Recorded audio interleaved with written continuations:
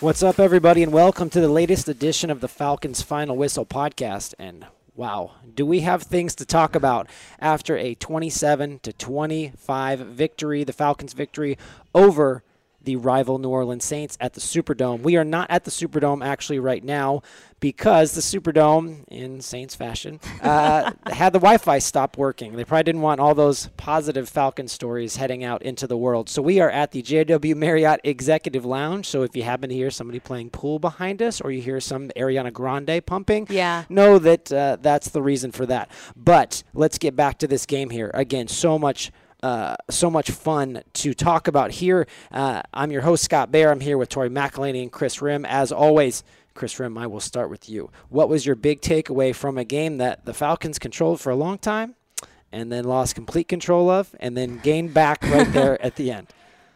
Yeah, I thought for me the biggest takeaway was Arthur Smith's play calling. At the end of the game, he made a call that we now know was the same play that they ran on the first drive of the game to win the game. But earlier in the game, I thought, there were probably some plays that he called that he might have wished he had back throughout the game. But ultimately at the end, he made the call that set the team up to win the game. So I thought at the end of the day, it was his play calling that stood out to me.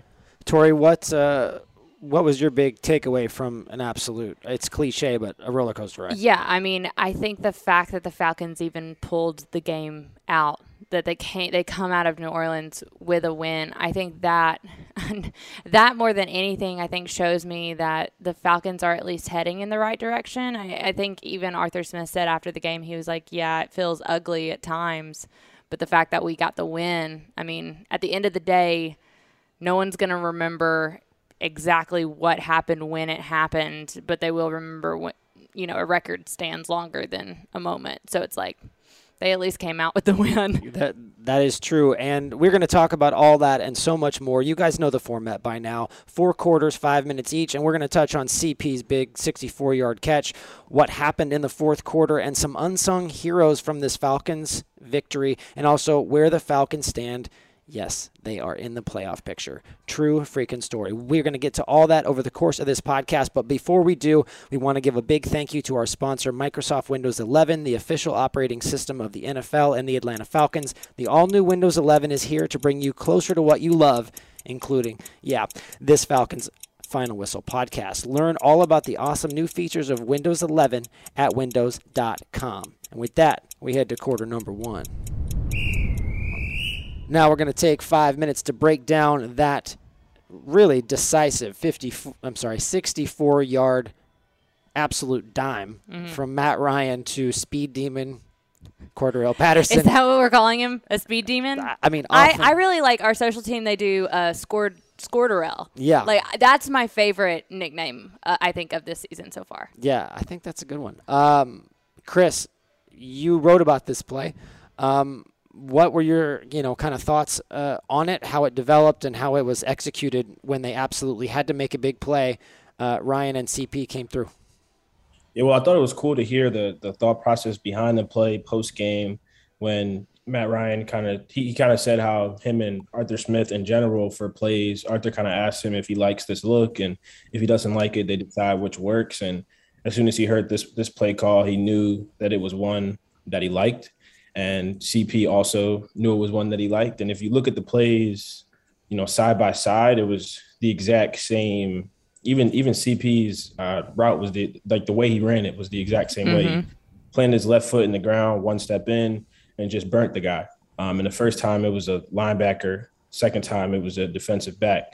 And then he tiptoed down the sideline and took it downfield. And on the NFL Network broadcast, he said the silence in the Superdome was his favorite. Like nothing was better than that sound, like the silence. It was. Well, it was crazy because this was my first time in the Superdome, like in New Orleans and in a Saints game environment. And it was so loud, like so loud. And then as soon as he caught that, and it was silent. He wasn't wrong at all.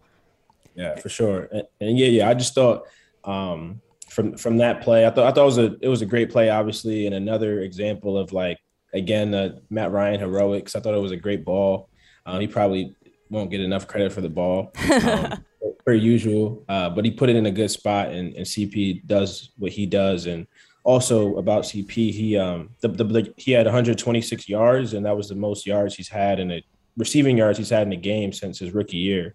So he's just been on a tear. Yeah. Yeah, and Chris, you've written a lot about Mr. Patterson over the last week, including a feature, a feature, full feature on a very CP. well-timed one. Oh yeah. Now, how does he feel about being in Atlanta's offense, being with the Falcons, and really kind of having a coaching staff and a team unlock his athleticism to this degree?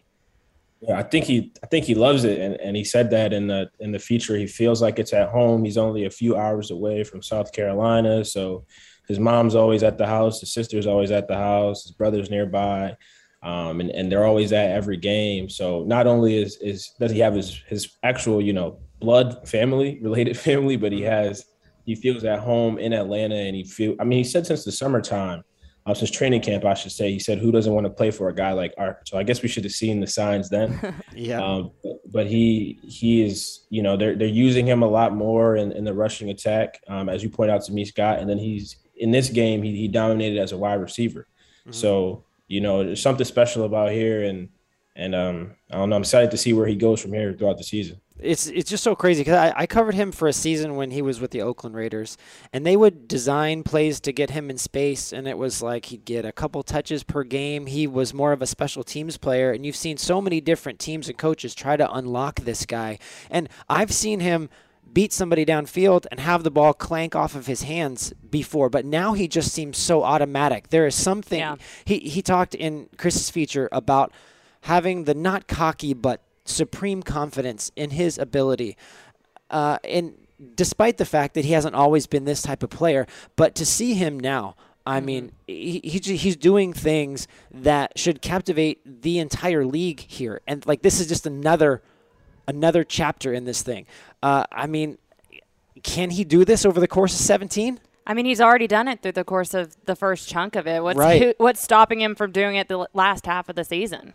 Yeah, I mean, it's funny that back in camp, there's so much of a debate, right? Is he a running back? Is he a wide receiver? Like in the story that I wrote today, I just said Falcons' offensive weapon, Cordero Patterson said. I mean, that's just what it is now. That's what he wants. He wants to be known as, like, I think he said in the feature, like, a baller. Like, he's like, I don't want to be a running back. I don't want to be a receiver. I just want to be an athlete, a baller. Like, that's awesome. Like, that's a great quote. Yeah, and Chris, just before we run out of here, we're almost up to time, but tell him about that legendary quote about him playing 3 different positions. Oh yeah, I sent that in one of my friends sent me that in a group chat in all caps that he said if my mom could work 3 jobs, I could play 3 positions. So amazing. I saw it today. Love it. Absolutely did, and he was everywhere. He was huge for the Falcons, instrumental in this victory. And we're starting quarter number 2 talking about that. I don't know what you want to call the fourth quarter. It was absolutely insane. I actually tweeted at one point, I'm not even sure how to process everything that happened during the last 30 minutes, during that final fourth quarter. Just a Cliff Notes version for you here. That's in the fourth quarter with 11 minutes left, the Falcons went up 24-6. Okay? And then with a minute remaining, so 9.5 minutes later, they were down 25-24. WTF, bro. That's insane, right? Right, yeah. And it all happened so fast. It was like the Saints couldn't cross the goal line, and now they were making a habit of it overnight, and the Falcons' offense was totally stalled, and all these things that everybody who watched the game saw.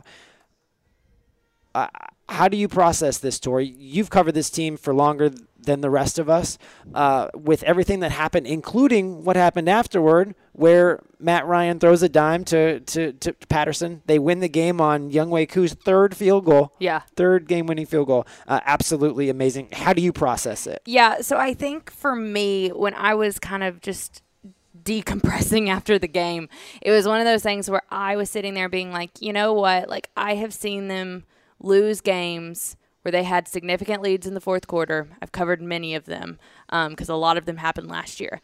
But in those moments, and when I'm looking back at last year and in those moments where they're in the fourth quarter and they have a team that's coming back and they have a chance to either go win it or to ice it, and they can't do it. And I think the difference now is that we have seen now for 3 times and 4 times if you include the Jets game where they did ice it on a final offensive drive. If you look at those 4 games they have finished. I hate that word because it is such a narrative of this Falcons team, and people honestly use like falconing, like, oh, they're pulling a falcon. Like it's such a narrative of this team.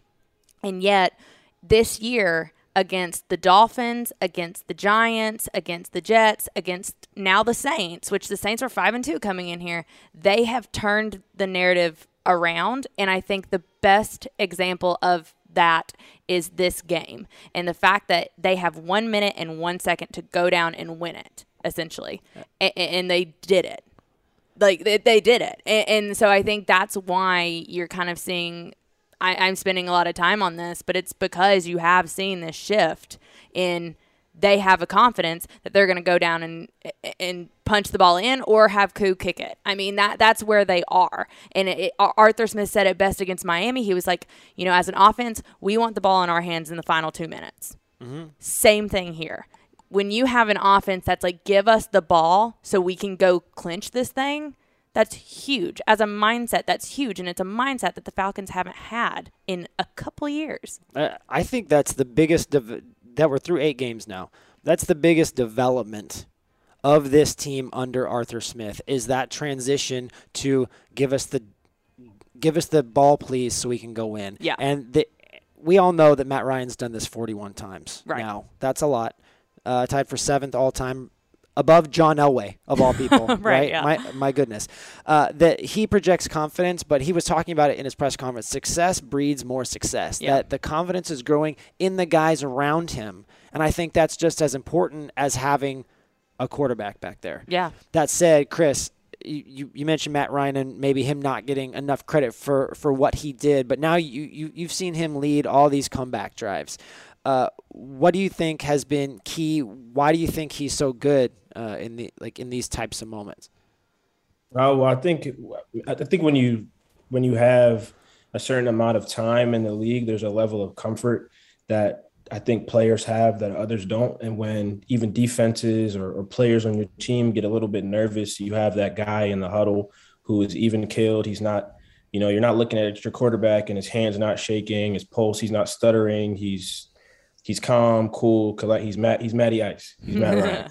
So if you're, Kyle Pitts, if you're, Russell Gage, I guess he's been around for, but if you're a younger guy, for example, if you're a guy who hasn't been in this moment and you look to your leader and he's as cool as can be, it makes everyone else also embody that. So I think that's what makes the team go in these moments. Yeah.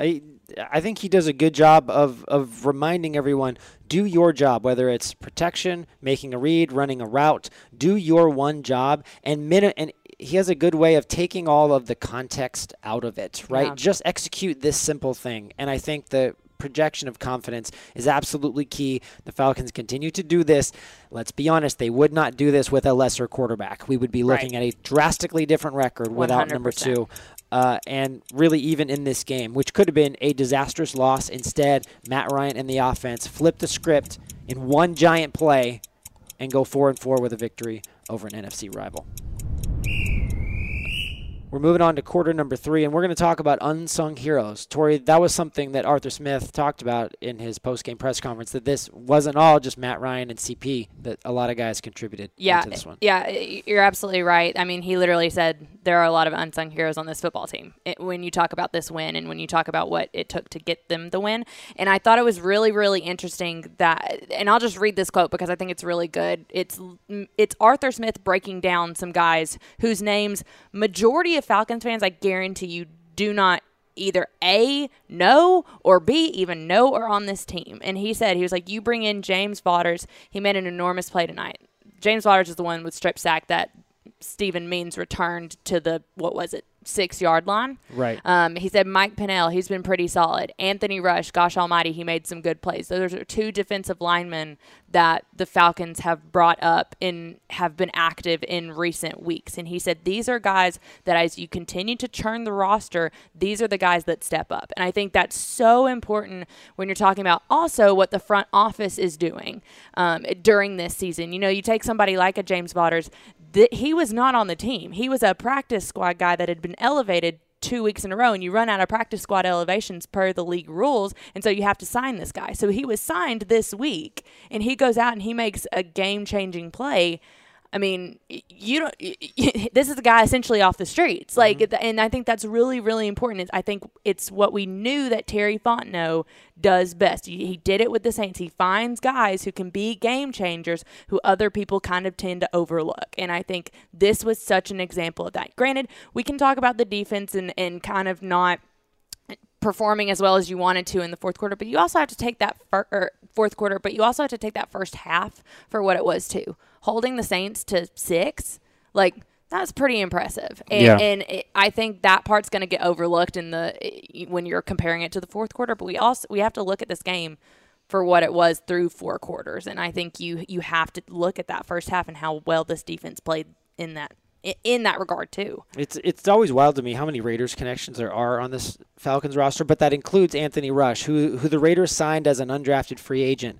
And he didn't make the team out of camp, but you could just see he had a great preseason. The guy had some juice on the inside, and he obviously a huge body that I really thought was going to make it. And he's kind of bounced around the league. He's gone to Philadelphia. He's gone to a couple different places and never really landed solid footing. But I think he somehow, a practice squad guy, offers an upgrade to what they're doing on the inside. And it's those little things, right, that do change things. Sure, all the drama, that you made a great point, all the drama at the end is what's going to be on the headlines, right? But if they don't limit the Saints to field goals early, it doesn't matter. We don't even get to that point. Right. It's a completely different thing. So, and Dean Pease always says, I'm paraphrasing, but yards don't matter, points do. Right. And this was the first 3 quarters were a perfect example of that. Mm-hmm. But we're talking lots about defense here. Chris, what about on the offense?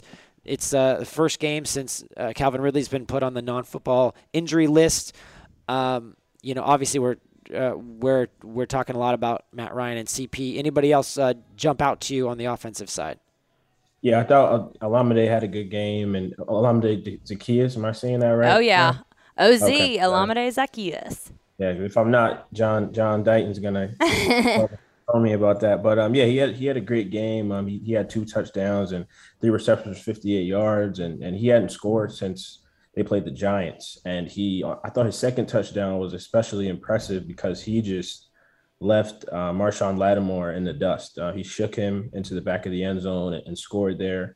And Russell Gage, too, played well. He had 7 catches for 64 yards. And earlier in the week, Gage even said, I'm ready to fill that role if need be, that Ridley leaves. But he also said it can't just be me. It's going to take all of us. And it was a collective effort from CP to Russ to Olamide. And Kyle Pitts did his thing like he always does. But the receiving core really stepped up. Yeah, I think it was Matt Ryan who said at some point during the week, he was like, this is going to be a by committee type of endeavor, type of attack. And I think you absolutely saw that play out today. It was really nice to see Russell Gage become more active. He didn't have a target. He's obviously had some injury issues, including he was limited with the groin injury early in the week. Last year, he was a third down target. Oh, yeah. Quite often. I said all the time, I was like, Russell Gage is Matt Ryan's favorite third down target. Yeah, and he was on a couple of key third downs in the first half, so it was nice to see him get going. Lots of unsung heroes in this victory, and I think it's important to point those guys out. We're starting quarter number 4 talking about this victory and where the Falcons stand after 8 games and what they need to do moving forward. They have a very tough game against Dallas coming up next week. That should be interesting, but we did it again. We've done this before. We did it again. We typed on NFL.com, playoff, and then picture. Yeah. And the webpage I'm staring at is NFL playoff picture. And, the Falcons are in that 7th seed. Ooh. I know. Right It's now, interesting. does the season end today? No. It does not. As a matter We of are fact, in week 8. yeah, there's a long way to go, and Yeah. there's a lot of tough teams coming up on this schedule. Yeah. So nonetheless, where the Falcons are, 4-4 at this point, your progress report and how they can, I don't know, it's hard to say build on this moving forward. It's such a week-to-week league, right? I mean, Right. like, you look at Carolina. Carolina looked like world beaters last week, and they can't do anything at all. They were awful. Yeah.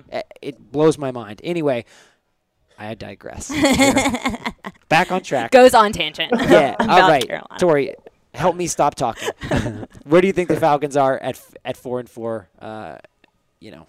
In the 7th seed. Yeah, so I remember before the season even started, someone asked me, like, what do you think is a good season for the Falcons in 2021? And I remember saying then, and I still believe it, if the Falcons can stay around 500, that's a win for this team at this point in time in where the organization is with Arthur Smith and Terry Fontenot coming in year 1. They're at 500 right now. And, there are some games I guarantee you that they want back. They want that Washington game back. They want that Carolina game back. But you have an opportunity going forward where you have some teams that if you're looking at it, you're like, you know what? Like, we can get some more wins. Is Dallas one of those teams? I don't know. And going to Dallas next week is going to be quite the test. And I think it would be really, really interesting to see what Falcons team shows up on Sunday against Dallas. And if they can be competitive with Dallas, I think that's in and of itself, even if they don't come away with the win, I'm okay with that. Because I think that would be progress from where they were even 2-3 weeks ago playing like Washington. So that's where I'm at headspace-wise. There's a lot that has to happen, and there's a lot that has to happen with other teams too for the Falcons to kind of continue to stay right there. Mm-hmm. But where we are right now, I'm good with them being around 500. Now, obviously, the Falcons seem to be on the road to a convincing victory here through 3.5 quarters. They were cruising. I had written the lead that got torn to shreds and never saw the light of day because things got interesting at the end. But, Chris, here's my question to you, right? So they beat the Jets and the Giants and I'm spacing. Dolphins. And the Dolphins. Those teams don't strike fear in many. Right. The Saints do. They were 5-2 entering this game. Does this victory mean more? Does it tell you something more, Chris, because it came against quality opposition on the road? In New Orleans, too. Right. That's a big, too. Yeah. Well, I think we have to look at it, too. And I think it does. A win in New Orleans is a great win, but also their quarterback wasn't the guy who's playing quarterback, and he might not be the guy who's playing quarterback in the future. Mm-hmm. He hasn't been the guy who's been playing quarterback for most of the season. I know he played most of the game last week against the Buccaneers.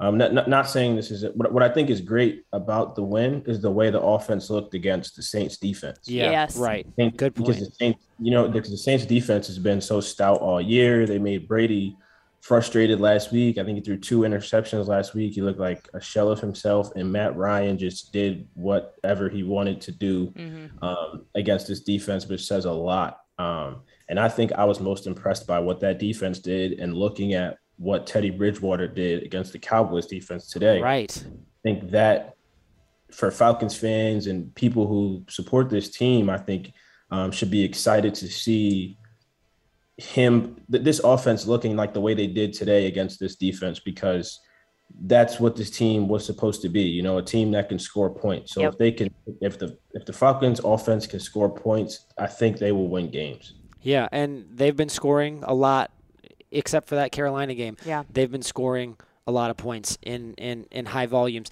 I do think that at 4-4 is probably an appropriate record, and it's a positive thing for a team that's in transition, that's learning new schemes, learning how to operate under head coach Arthur Smith, learning, right? And they've made some mistakes, sure. That happens. They have corrected some. Most important thing, they continue to fight. There's no flinch in these guys. That's a quote from Arthur Smith as well. And I think that will help them moving forward.